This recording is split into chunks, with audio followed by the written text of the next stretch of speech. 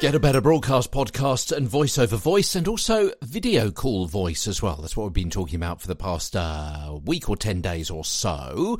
So go back to the start of these short daily podcasts if you want to hear more about how to sound better, how to appear better on Zoom calls and FaceTime and Skype, webinars, maybe through the office or just with family and friends and so on, and how you can sound better. Because if you sound better, you're going to be much more confident, much more relaxed. Your message is likely to be got over better as well.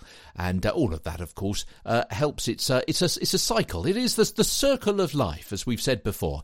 If you are more confident, your voice will sound better. And if your voice sounds better, then you'll feel more confident, and so on. Today, why video calls lead to vocal loading. The tech and the protocol of video conferencing means that, well, kind of a bit of a sum up of what we spoke about a couple of days ago, talking to people we can see and hear but aren't physically with, and so we can't see their full body language. That's another problem that we've got, that incongruity of not actually seeing people we're talking to, or only partly seeing them. We just see them from the shoulders up, usually, so we can't necessarily see their full body language. The now disrupted turn-taking rhythm that we're used to in a conversation, whether it be on the phone or in real life, which is much more instantaneous, of course, in both situations, and working out the protocol if several people talk at once, and how to give way, I should say, and also because then your mics are muted and come in a bit later and you talk over each other, and then you're trying to say verbally, no after you, and so on. You're not sure if you're talking whether you should hold the ground or give way, all sorts of things going on.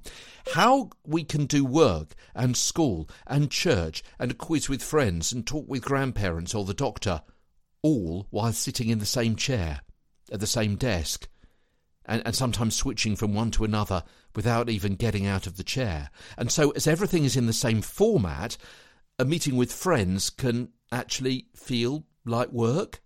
I mean, yeah, you're talking about fun things, but you've set it up just like your appraisal meeting or your meeting with your colleagues at work. Do you see what I mean? That kind of incongruity, that you can be sharing something really personal with some people and not with other people, and yet you're in exactly the same space, exactly the same chair, same background, same tech, but you've got to use another voice, and you've got to be really careful what kind of situation you're in. And as I say, coping with the audio delays and the buffering and the automatic mic cutouts and the extra noises of children and pets and unmuted mics and broken feeds and friends and colleagues who don't join on time, don't know how to mute or unmute or turn video on and off or send messages on the current video chat platform of choice, all of which adds to mental tension, skeletal stress and vocal loading, meaning you're less communicatively confident. So how can we get those communication and confidence skills back?